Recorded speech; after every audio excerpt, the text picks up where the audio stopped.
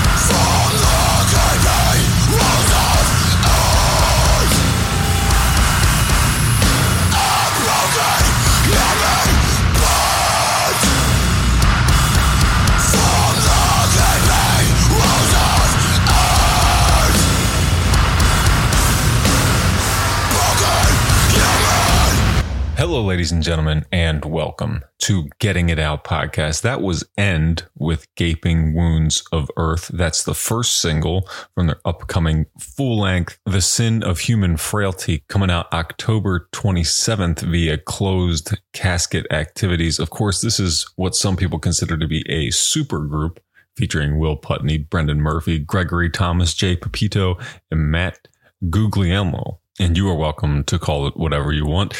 I call it pretty awesome. I really enjoyed their first record and their split with Cult Leader. So I'm looking forward to hearing the rest of this. But for now, Gaping Wounds of Earth will have to hold me and you over. If you want more of the band, they'll be heading out on tour with Full of Hell, Inner Arma, and Wake on October 26th. That's the day before the record drops. So if you just wait a little bit longer, 1 to 2 months more, let's say 2 months more, you can have all the End that you want. If you want to hear, learn, know more about the band, go to their website, yourfuckingend.com.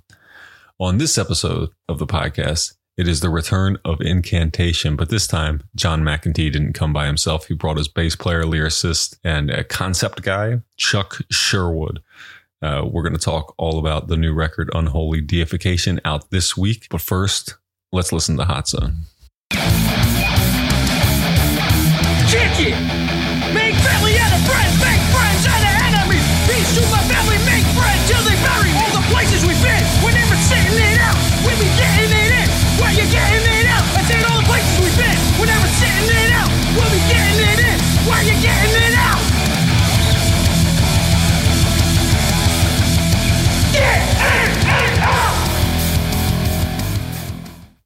Kid one of two goes back to school today. back to school day, back to school week. It's upon us. I've seen other people's kids going back to school. Maybe your kids are back to school. Maybe you're like mine. You have one going back, one not quite yet. Maybe both of yours, maybe it's all 6 of yours never leave home and you homeschool them at home. That's usually the case when you have 6, is you're a homeschooler. And a little weird, but teach their own. And to those people, they're Amish. Amish people don't homeschool though. They go to a little building typically. And one time, I remember a tragedy struck. This is not a joke. This is not funny either. I remember a school was shot up here in Lancaster. Nickel Mines was shot up by a crazy pedophile, a child molester, went and shot up. He released the boys and held the girls captive, and then bound them and shot a couple of them or something. It was a strange story. Probably 2005, 2006, I want to say. I remember learning about it as I was sitting at my first office job. And it was craziness. And hopefully none of that happens to the Amish ever again, as much as I dislike them. I don't want their children to get shot up. Anyway, enough about school shootings. As I was talking about at the beginning of school, that's cool. I remember the one year my mom took me to Pacific Sunwear. This is before it was Pac Sun. Thank you very much. And I was able to buy skateboarding t-shirts and maybe a pair of etnies because they were like $20. Never a pair of Jenkos. She would never allow that to happen. But it was the only summer where I felt like I was going in with some cool gear. And I probably wore those clothes for the rest of my high school career and probably into college. Definitely an Etnies t-shirt. There was a Creature skateboard shirt that looked like a comic book. I don't know. It was a Independent Trucks shirts. Hey, look, and I skated too, so I wasn't posing. Don't be a poser. Don't go to PacSun, get all the gear, and then not skate. If you're wearing those cargo shorts, there better be wax in the pockets. You know what I'm saying? Better have some wax residue behind. I need to see you at least try to grind. Do an ollie. Actually, do a kickflip. That's how we know you're the real deal. Still to this day, nobody would disagree with that. Anyway, the real deal in death metal is Incantation. They've been around for a long time. Is it 40 years? Is it 30 years? No one's keeping track. And they've got a new record called Unholy Deification. It's probably like their 18th. Maybe it's 16th. Maybe it's 17th. Maybe it's 13th. I think it's 13th, actually. We talked about that. That's a lot of numbers. That's a lot of albums. And this one is excellent. I'd say a little bit better than the last one, Sect of Vile Divinities, which I thought was just fine itself.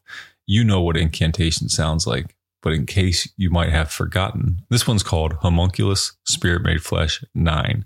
And then my conversation with John and Chuck of Incantation.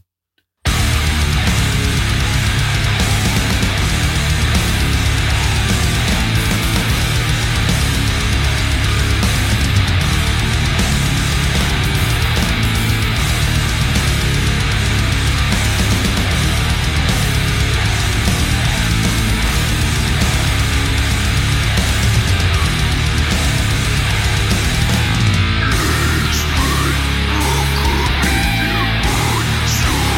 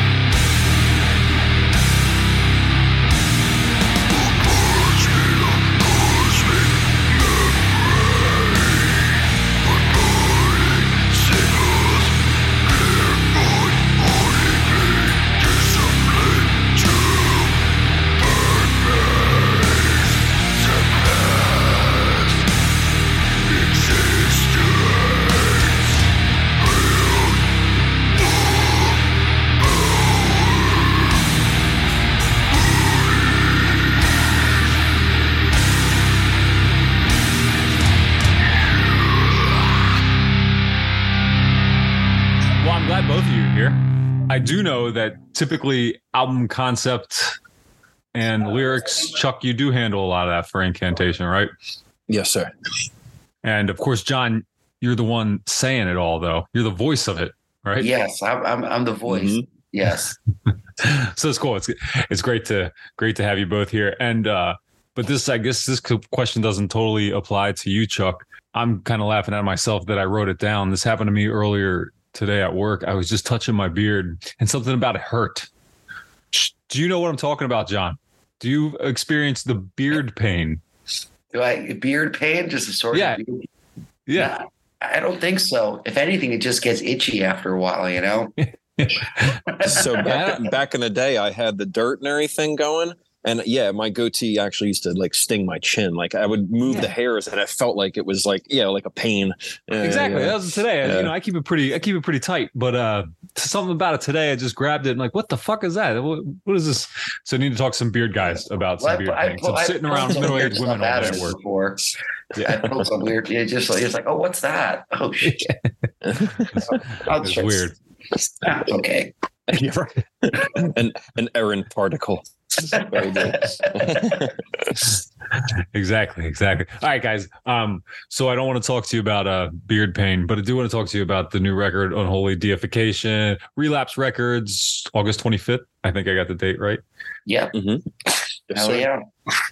The 13th album seems like a significant number for a metal band to hit. Is it? It wasn't until people told us it was the 13th album. I don't think any of us even thought about it. You know, it's like the last thing on our minds when creating an album is what number album it is. So sure. I certainly would not have counted. So yeah. I mean, if we would have known beforehand, I could have said, yes, it's really significant to us. We did it in the practice room. We had 13 candles blazing while writing the songs, and very Bathory of us, wasn't it? Yes, exactly. So no, but really, it's to us, whatever. It's another album. I mean, it's important. Each album that we do is just super important to us. So it's just everything. There's nothing. I would say it was different as far as oh fuck, it's the 13th album. We better make this one good. It's like if we need that excuse to make the album good, we're fucked. Awesome. Yeah, no. For us, it's just it's really great because the album is very. I just like the vibe of it. I like the organic vibe of it. I like the heaviness. I like the sludge of the new album. I think it's the perfect answer to what we did on Sect, because I think Sect ended up coming out a little more polished of an album, and I was really uncomfortable with it myself, and I think we all were. But I speak for myself when I say I was uncomfortable with the sound of Sect being so polished, because I just feel more comfortable in a more muddier, dirtier, grittier kind of sound and stuff for the band. So. I think it was all of our opinions, but speaking for myself, I really wanted to make sure that this album had that rough edge to it, had a good production, something you could turn up loud and listen to on a stereo, but at the same time, have that grit that is an essential part of the band. So I'm really happy with the way it came out. I know it sounds like you're supposed to say that with every new album, but this one I'm really happy with the vibe of the songs. I'm happy the collaboration that the band had on the album, and I feel really good about the production. So there's of course I'm psyched about it, because for me, I feel like all the cards really fell together in a great way. Yeah, that's good to hear, and I'd agree definitely about the sludginess, the more grimy sound you got on here, which I think is a good thing as far as Incantation goes. Like we talked about before we were recording here, last time we talked was 3 years ago, and that was right when you were releasing Sect of Vile Divinities. Did I get the name right? Is that that what it was? Sect of Indeed. All right. Yeah. All right. Yes, you got it. Yep. And I remember talking about how it was selling well. It was selling out in pre-order and it seemed to be going great. Yeah. But I I have to imagine you didn't really have the opportunity to promote it in the way that you could have. I don't remember what tours happening. Were you able to hit the road? Well, we hit the road not at first. later. Yeah. I mean, we put it out. It was in 2000, August, and then we didn't play our first show for it until the end of 2021, I think it was. We played a couple shows in Mexico, and then then we decided that we were going to take 2022 and dedicate that to touring for the Sect of All Divinities album, because it did do so well for us. We wanted to play out those songs and do, our Sect of All Divinities set. So we took 2022 for that. And then beginning of 2023, or the end of 2022, we released the Tricennial and Blasphemy compilation. So this year we've been doing some touring for that and some touring, still a little bit of sect touring, but mostly 30th anniversary stuff besides the Decibel Diabolical Conquest set. So we've been keeping super busy, and we tried to hit as much as we could with the Sect of All Divinities album. But at the same token, we didn't want to take forever, because we did have this album waiting in the wings. We wanted to release this because, you record the album, you don't want to wait fucking forever to release this stuff. So, sure. And we're really happy with it. I mean, and I think this album for me is a better album than Sect. I mean, not that Sect's a terrible album, but this one just satisfies all my personal wants and needs and everything that I really like about playing in the band. Chuck, do you feel the same way? Yeah, without a doubt. I mean, it was to our original impression, it was an inopportune time to have it released during a pandemic. But the thing is that its overwhelmingly positive response was enough to where it deserved the stage time that we gave it. I mean, granted, it was delayed, but there's nothing but positive from it. So I'm kind of shocked at that, to be honest, because I mean, we are our worst critics. Yeah. And I think that, I think we all collectively were kind of just more in awe at the fact that it was received as it was. So with this, we have more of like the ambitious qualities that we were trying to portray when writing this now are finally being surfaced 2 years later. And it's just I really hope that this one is received the same way. Actually, even more so, to be honest, because how strongly we feel about it. We're very proud of this one. I'm actually, John's repeated himself as much as I have now in the course of doing all these interviews and the like. But it's that the chemistry of the four of us playing is such a joy that there's like a seamless and egoless situation when creating music, and it just makes overabundant amounts of material that we still are going to be using for the next few years ahead of us. It's great, and I'm just really amped to see this thing come out. That's very cool. With you guys being in different locations, how does writing for or assembling songs, or how does the process work now for Incantation? Chuck? Oh, I mean, going back to the pandemic aspect and everything, everybody's fear of flying and everybody's fear of like human interaction and the like was actually to our benefit. Maybe we took a little bit more extra risk by doing so, but we met up once a month. And, being separated by, Pennsylvania, Ohio, North Carolina, that we found the halfway point being at Kyle's house, who also has the accessibility to recording and the like, that we were able to write, tablature, make demo versions of, copious amounts of material. And that ended up getting distributed in a lot of different fashion, like, not just for Unholy Deification, but we also had like the Blood Incantation split. And we also have a slew of material that's actually going to be used for the future. And it's all due to the fact that we were able to organically meet and write, together as a band. Yeah. And that kind of stuff is, a lot of people file trade right now, and they never even see one another. I mean, I was in a side project where I still have not met two of the guys yet at all. Like, I passed them in the street and have no idea who they were. But for us, it's like, it's also, we're friends, and we enjoy the time that we spend with one another. So, it's not just party, but after the work's done, yeah, sure, we, crack open the bottles and start having a good time too. You know what I mean? Yeah. So that kind of chemistry is something that, I think we all really are pleased with. And this album's, a testament to that. Yeah, that's funny because I did that Tribe of Pazuzu project, and I did the album. I didn't even know who was going to be playing on the album until after I did my parts, and then it ended up being Flo from Cryptopsy playing drums on it.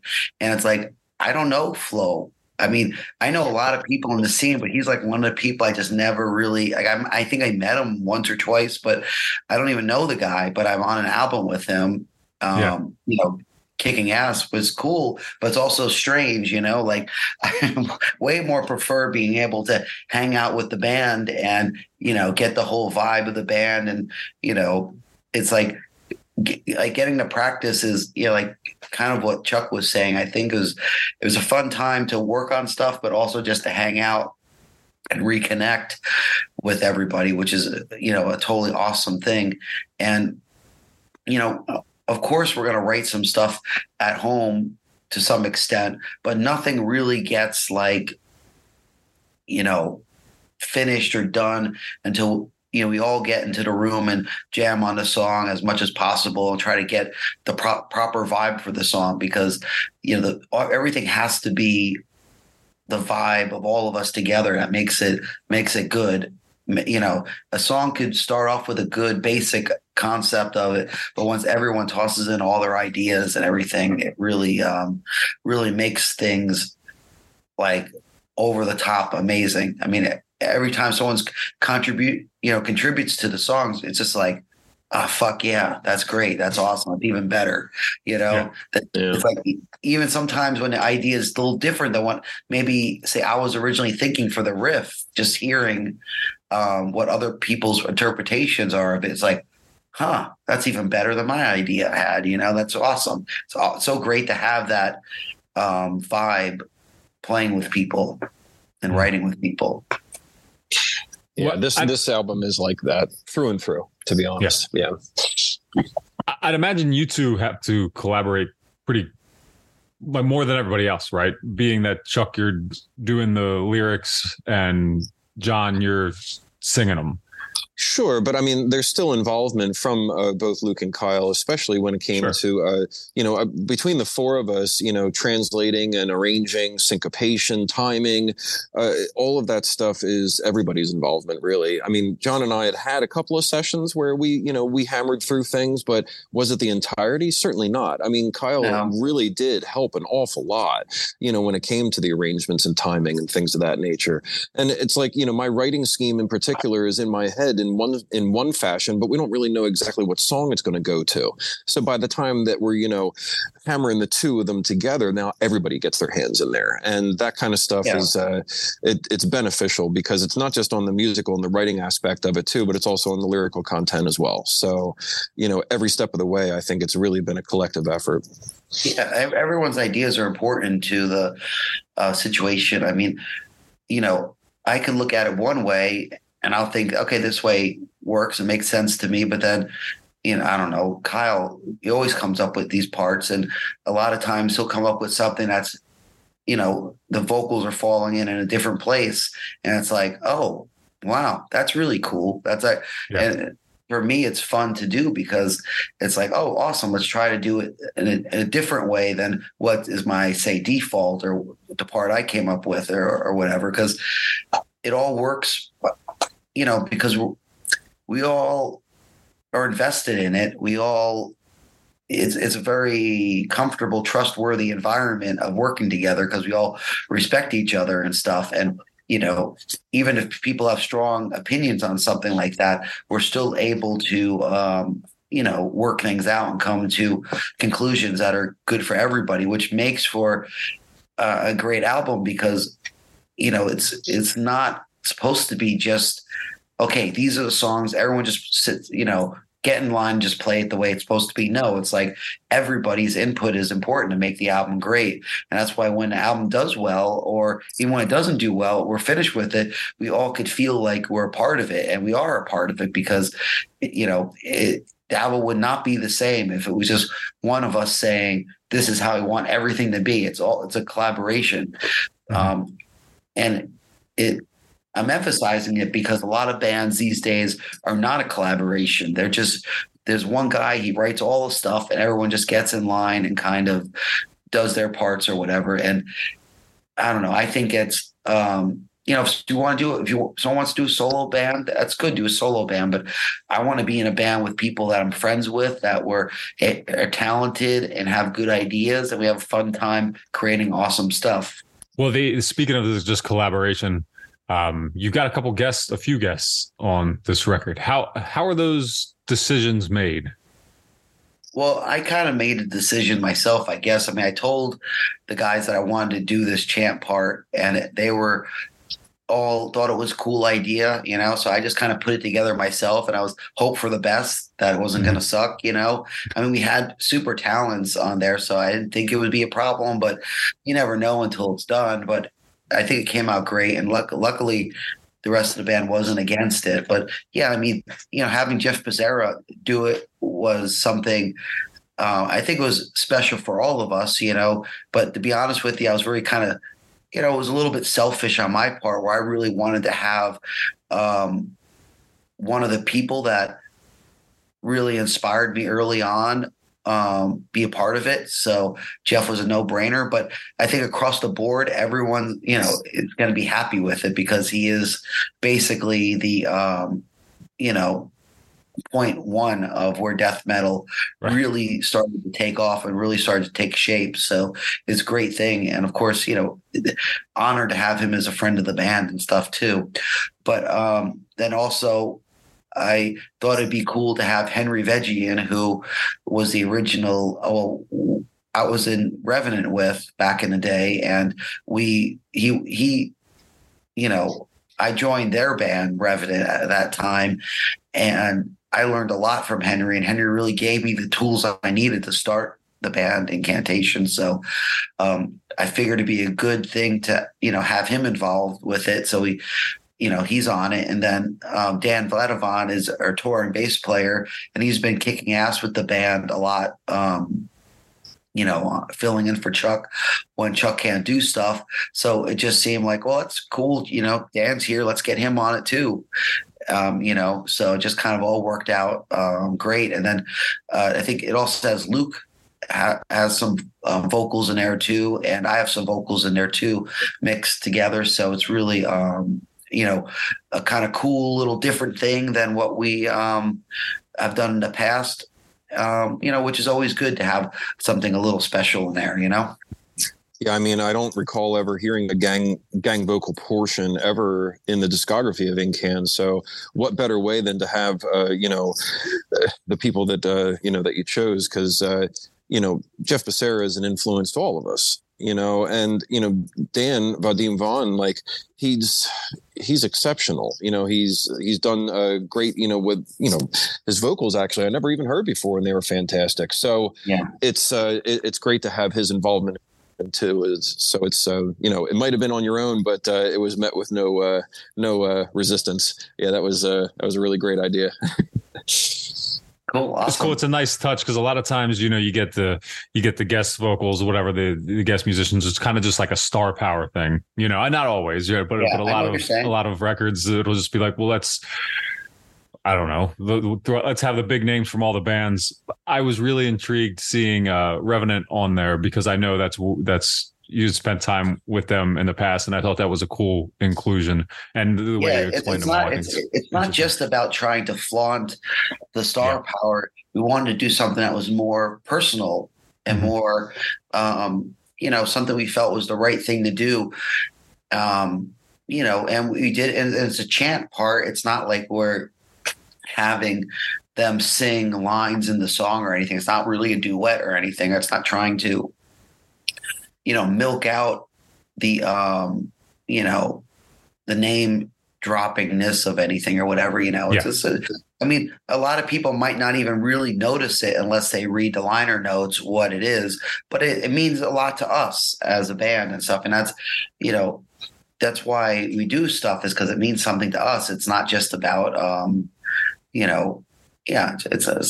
I know some people, they want to, they have a guest vocalist, and like the main part of their band promotion is the fact they had guest vocals on the album. And it's like, I sure hope that the main reason why people are buying your album is not because of the guest vocal part. They should be buying it because they like your vocals, Sure. Yeah. Well, speaking of vocals, this is like a little over 10 years of you handling the vocals, right, John?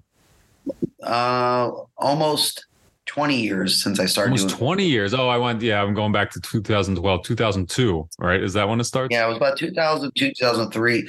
I think 2002 was when I started practicing doing vocals, and 2003, I think, if I remember correctly, was the first live show I did with vocals, which was like a 3-show run in Mexico. It was kind of like my test run on vocals, and that was early 2003, and since then I've just been struggling at it until I got good, I guess. No, I think you clearly have 20 years of experience now. You sound great on it. What I, of course, Chuck, I'm glad you're here for this, because I'm sure you could anticipate or I'm sure everybody's doing it, gonna say, this track list looks like chaos to me. What is happening here with the 2 names for every song and then out of order Roman numerals? What is going on? It's a formula. No. So what? So the do you want the description of the album itself, conceptually? Yeah, tell me the whole deal. Yeah, give him the whole deal. Yeah. So it's an apotheosis, essentially, in multiple stages. So song by song is derived from ritual magic. So each chapter is pertinent to the overall concept and a journey for the listener along the stages of development of a mortal into a celestial. So it's like a man becoming a god. From summoning a spectral guide, banishments, words of power, appeasing elemental forces, sacrifices, ritual circles, altars, the whole deal. Utilizing male and female qualities to produce like a homunculus that would embody a deity, grave and feared, worshipped, and ultimately a dominant force over all life and death. Being in stark contrast ethically to other known religions, it's just evil incarnate. And the chapter orders of the Roman numerals being in a different order is how an individual that buys the physical media would be able to read it as essentially like a book. So there's actually 2 ways to listen to the album. When you saw that the single came out for Concordat, that is the first chapter. So that is that individual who's tired of subsisting on life and ethics and belief systems and wants to, surpass all of this. And he summons a spectral entity, and between the 2 of them bleeding, they create a double helix. And that is the building blocks of this now unlife. And as you journey throughout the course of the album, he progresses to the point of people worshiping and sacrificing to him, making idols and, and so on and so forth. And to everything that exists must pass through him to die. And that is what you see on the cover. So, okay. All right. So it ties in with the cover art too. That's a very cool cover. I like that. I like about the cover that I can't quite make it out. You know what I mean? And that's the whole point. It has so many elements of so many different things. Like the second single that came out of Homunculus talks about all of the different beings that encompass this creature. Yeah, and since it's a god, it doesn't have to have a specific shape. It's just a being. It's its own kind of being. Probably surpassing what we could comprehend even. Right. It's almost amorphic in a sense too, because you can see that there is elements of claws and tails and wings and features that would be predominant in any kind of like demon or god form, but this one is different. And for the listener now to listen to Offering starting off the album, now you can listen to it in a musical aspect to where the entire flow of that album is going to hear how we wanted to present it, but then if someone is interested and digs a little deeper into it, you can realign those Roman numerals and play it as such that way too, which has a completely different feel from people that have actually done it. So like I often will get on the whole sequencing thing with people about their albums, and was sequencing important here? And it sounds like there's obviously two different ways to look at it. And I mean, you just said that basically, but that's really interesting. I've never heard that before.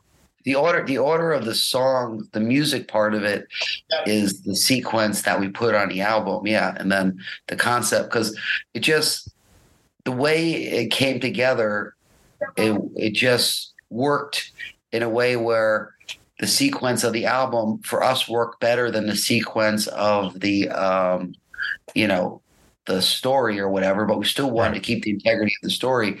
And yeah, like repeating, I guess what Chuck says is that it's good because giving people the Roman numerals gives people a template on how they could listen to it. Like, some of our more diehard fans that are really interested in the, the weeds of the band or whatever have something to another way to experience the same album, which I think is a good thing. Yeah, I do. I think that's very cool too. And I know you've got a lot of good fans out there. I see them in comments on your stuff, and it's just funny in a good way. Not funny ha, but funny to see how many people are so enthusiastic about the band, and that's great. Yeah, I love that when a particular story or a concept or something like that ends up surfing to the right individual that, without any explanation whatsoever, they actually get it. And that kind of happens far and few between. But I think for this one, it's so blatantly obvious that I'm trying to help promote it in such a fashion to where people will then, choose their way of listening to it, if that makes any sense. You know what I mean? Whereas if you have one particular song and you hear it and then they make up their own interpretation where you could find the source material, but then I would have to be explaining every single time. So you take what you. Oops. Do we just lose him? Okay.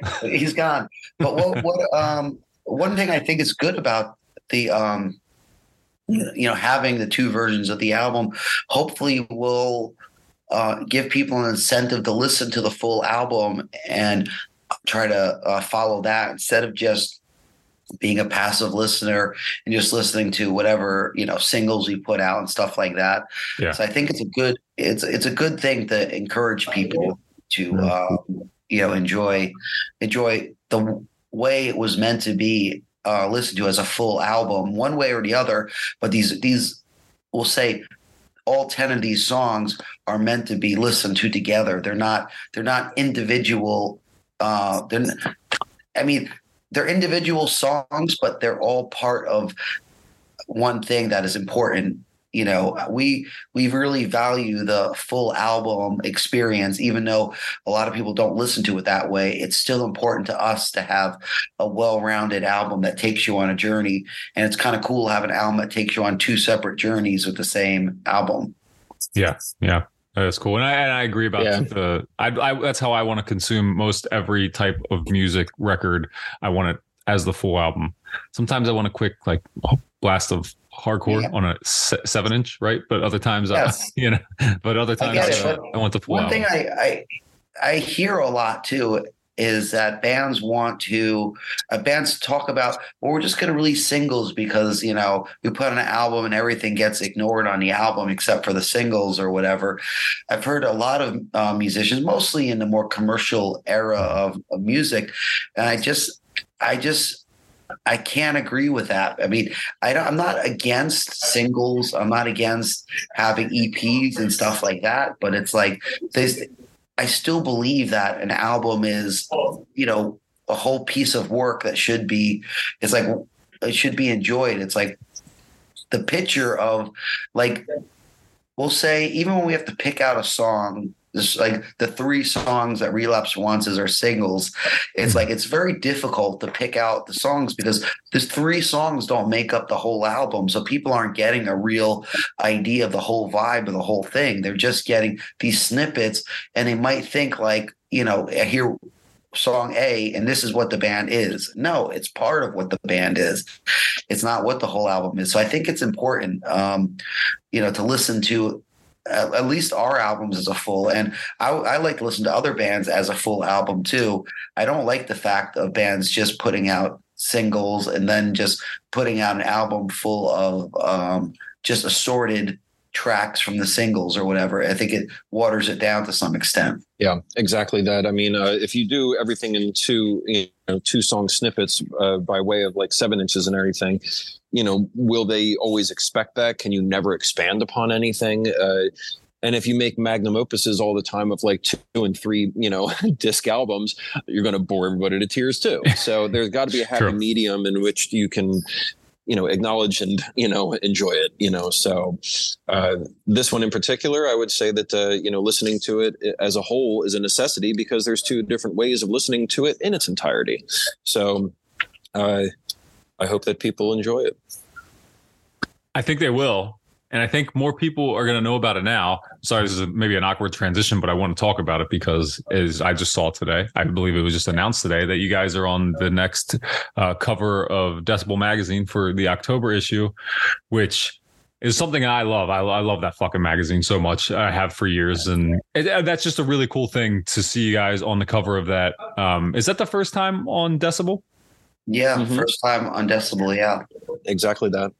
So what I wanted to ask you then is like, I have these music magazines, metal magazines that I loved my whole life. So for you guys, what were the metal magazines, the publications that you kept coming back to? Fuck. I mean, as a kid, or as a teenager, I don't know, it would just be like, what?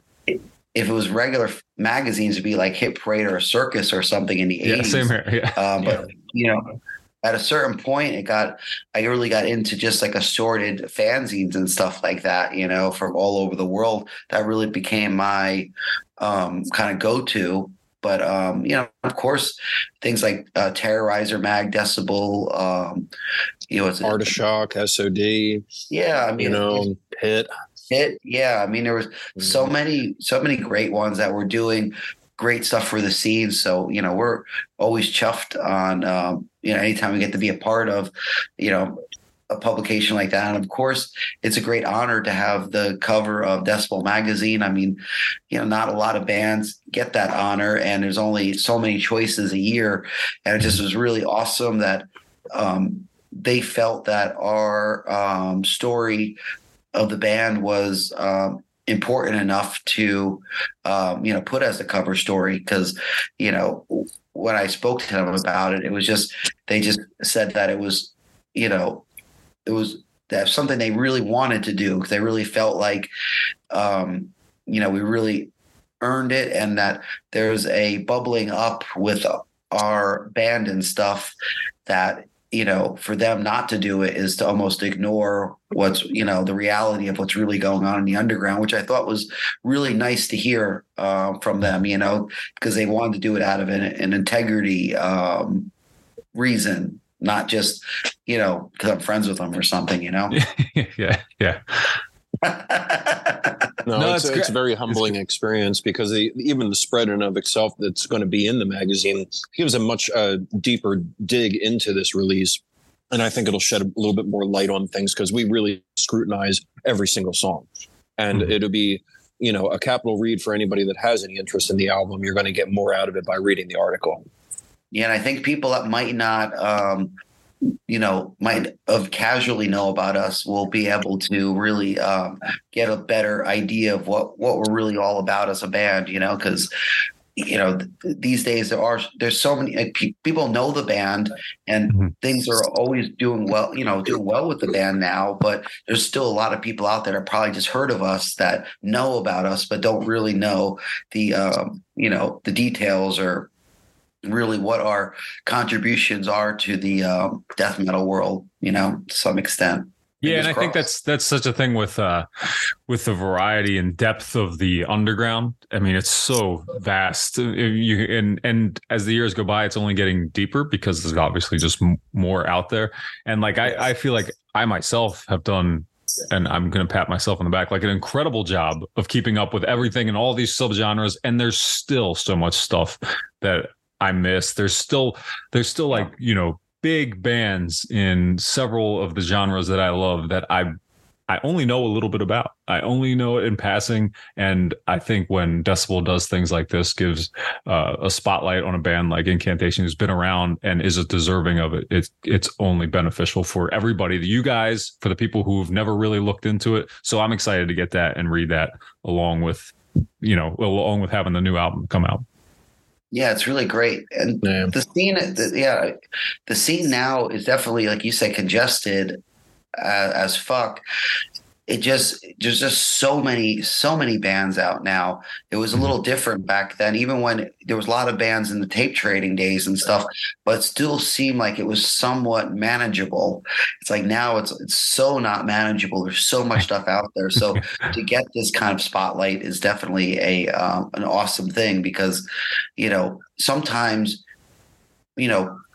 people need a little bit of nudge to be like, pay attention to this. This is happening, and you might not notice it's happening. I mean, it happens to me. I know there's bands that I'm just like, where the hell does this come from? It's like I follow the scene pretty good. I'm out there touring, and there's still bands that like, wow, this is really good, and I didn't even know about this. Mm-hmm. Yeah, it's sometimes it could be even a couple years after the fact, and regardless of when when your exposure is or how long your tenure is, by the time you actually do find it, and you know when you found it, sure, it'll change you. Yeah, it's killer. Yeah, it's just several examples, and a lot of times what I've always was helped me a lot with a lot of different artists, and I'm talking on a broad spectrum, is context. And so, like, there's been certain bands that I never gave a shit about that I'll read about and get the context of their music and their art and their process, and then it changes the way I hear them completely. And I think that's what an opportunity this presents, an opportunity like that. Yeah, music's always an interpretation, and sometimes there's good bands that come out, but they just come out and they hit you at a time when you're not ready for it, or you're not understanding of what it is. But then at a later point, it just seems to make sense. I mean, that happens a lot with a lot of bands, and a lot of bands I like and stuff. The first listen or whatever, you're kind of like, I don't know, maybe it's not my cup of tea, but then you understand and you're like, oh, okay, I get it. It's really cool what they're doing, For sure. And interestingly, I also think that I don't think it often goes the other way. There's exceptions, sure, but I think usually if there's something that you like, you don't lose total interest in it, because then you have like the benefit of nostalgia or whatever else that makes it so it's like you can always add more, but you rarely lose something. Does that make sense? Yeah, nostalgia is a strong emotion for sure, and I know for myself, when I hear stuff that I used to listen to as a teenager or even just 10 years ago or something, it just means something special, a little more than what, maybe something new that I heard or whatever, until it gets that nostalgic point. Then you're just like, oh yeah, I remember when I first heard that. It was freaking awesome, Yeah. Or you find that one individual that was like that they actually got the album when nobody else did, and then you're separated by years from one another, and then you like that band too, and you're like, shit, dude, I love that fucking band, and it's like those kind of connections are awesome. Yeah. Yes. Well, you guys have had the opportunity to do a lot of very cool stuff over the years. Sorry. One of them recently was the Australian tour. Just curious, is there anything left to do for Incantation that you haven't done yet, that is like on the list? We need to do this. There's a couple of places that we would like to play that we never played before. One is Paraguay. We owe Paraguay a show big time. I want to play Venezuela. There's been talks for a while, and we're trying to work out doing something in India. They've been really pushing hard to have us play there.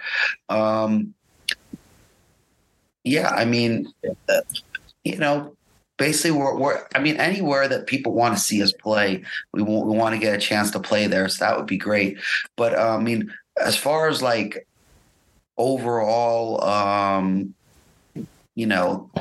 things that we strive to do or whatever was most of it was accomplished to some extent. Honestly, cool. I feel like everything at this point is kind of like gravy, it's like the extra added bonus.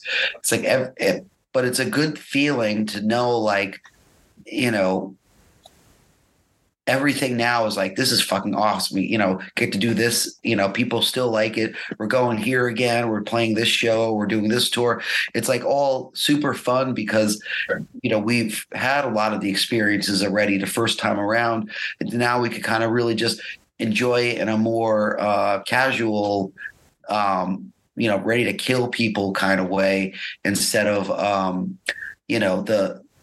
the spectacular first time of accomplishing everything. It's like, it's great now to be able to play, say a festival with, a ridiculous amount of people, like thousands and thousands of people, and to be to the point where you just go on like you're playing the local bar, you're just ready for the assault.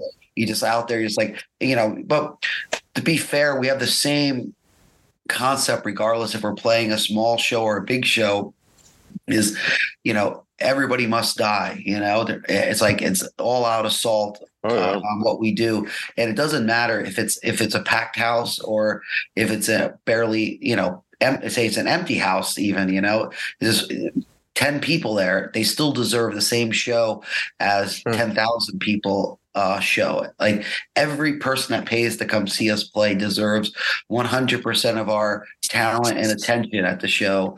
That it shouldn't be like, oh, well, turnout's not good enough, or we're gonna call it in or something. No, that's not acceptable, because it doesn't matter.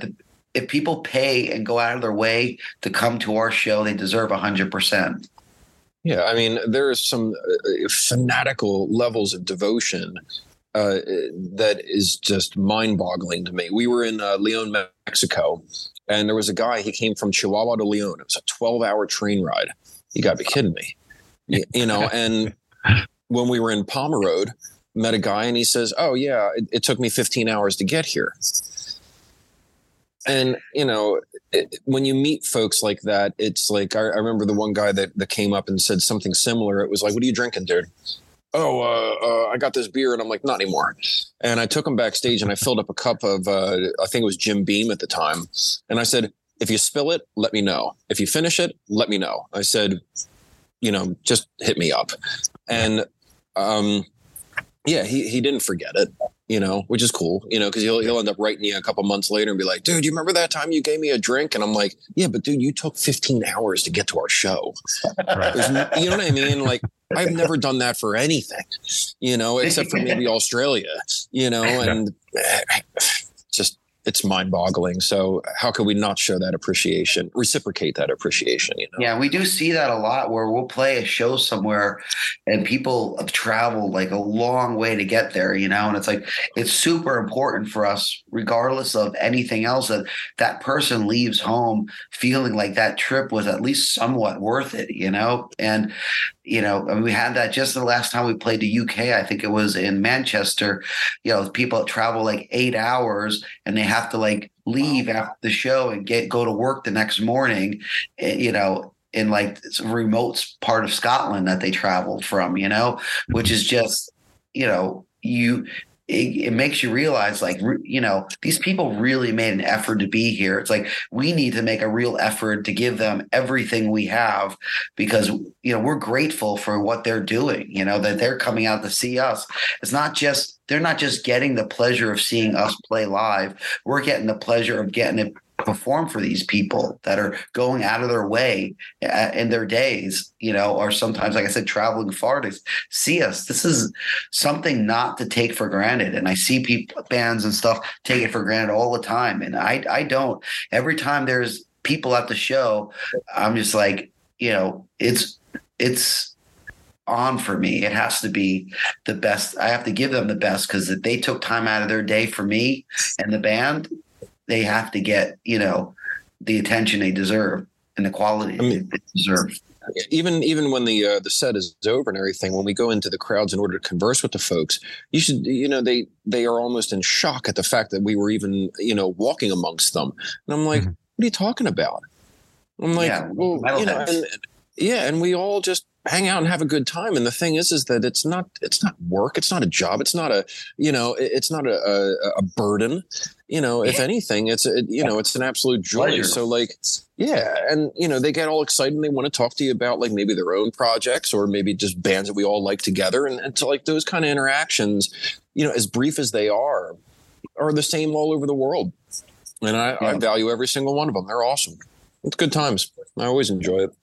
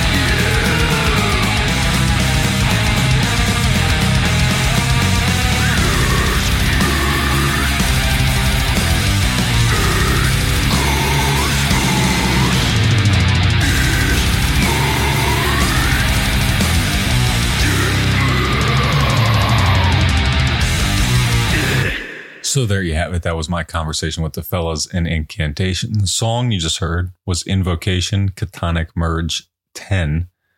Those track titles are confusing, no matter what explanation they gave. And I understand their explanation, but it's a lot to say. So I hope you're following with me. Invocation, Catonic Merge 10. There's parentheses in there. There's Roman numerals. You'll figure it out when you see it. All right. And you can see it this Friday, August 25th, as the album will be out on Relapse Records, available everywhere. I want to thank the guys for their time, for their conversation, for their explanations, for talking metal magazines with me and beard pain and all the other things that are actually related to Incantation. I'm currently reading through that cover story from Decibel Magazine. So shout out to Albert and the people over at Decibel for putting that together. And I'm always happy to support whatever Incantation's doing. John and Chuck, as you can attest to after listening to that, are super nice guys. It's the second time I've had a conversation with John for the podcast.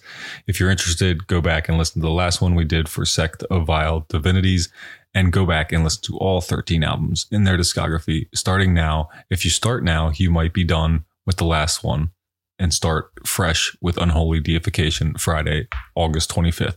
That is going to be it for this episode of the podcast. But you know the drill. I got to play you a song. And this one is from a band I featured before. They're a Belgian death metal band. They're called Incantation. They've got a new album called Cursed Mortality. And this new song is called Replica. And it's a little bit different, but it's still death metal. And it still sounds very cool. It comes from their album again, Cursed Mortality, which drops November 3rd on Season of Mist Records. You can find more information about that at their band page on gettingitout.net, where you can find plenty of other things about extreme music, reviews, news, all the good stuff, but mostly podcasts. All right, here's Replica by Incantation. Thanks for listening. Bye-bye.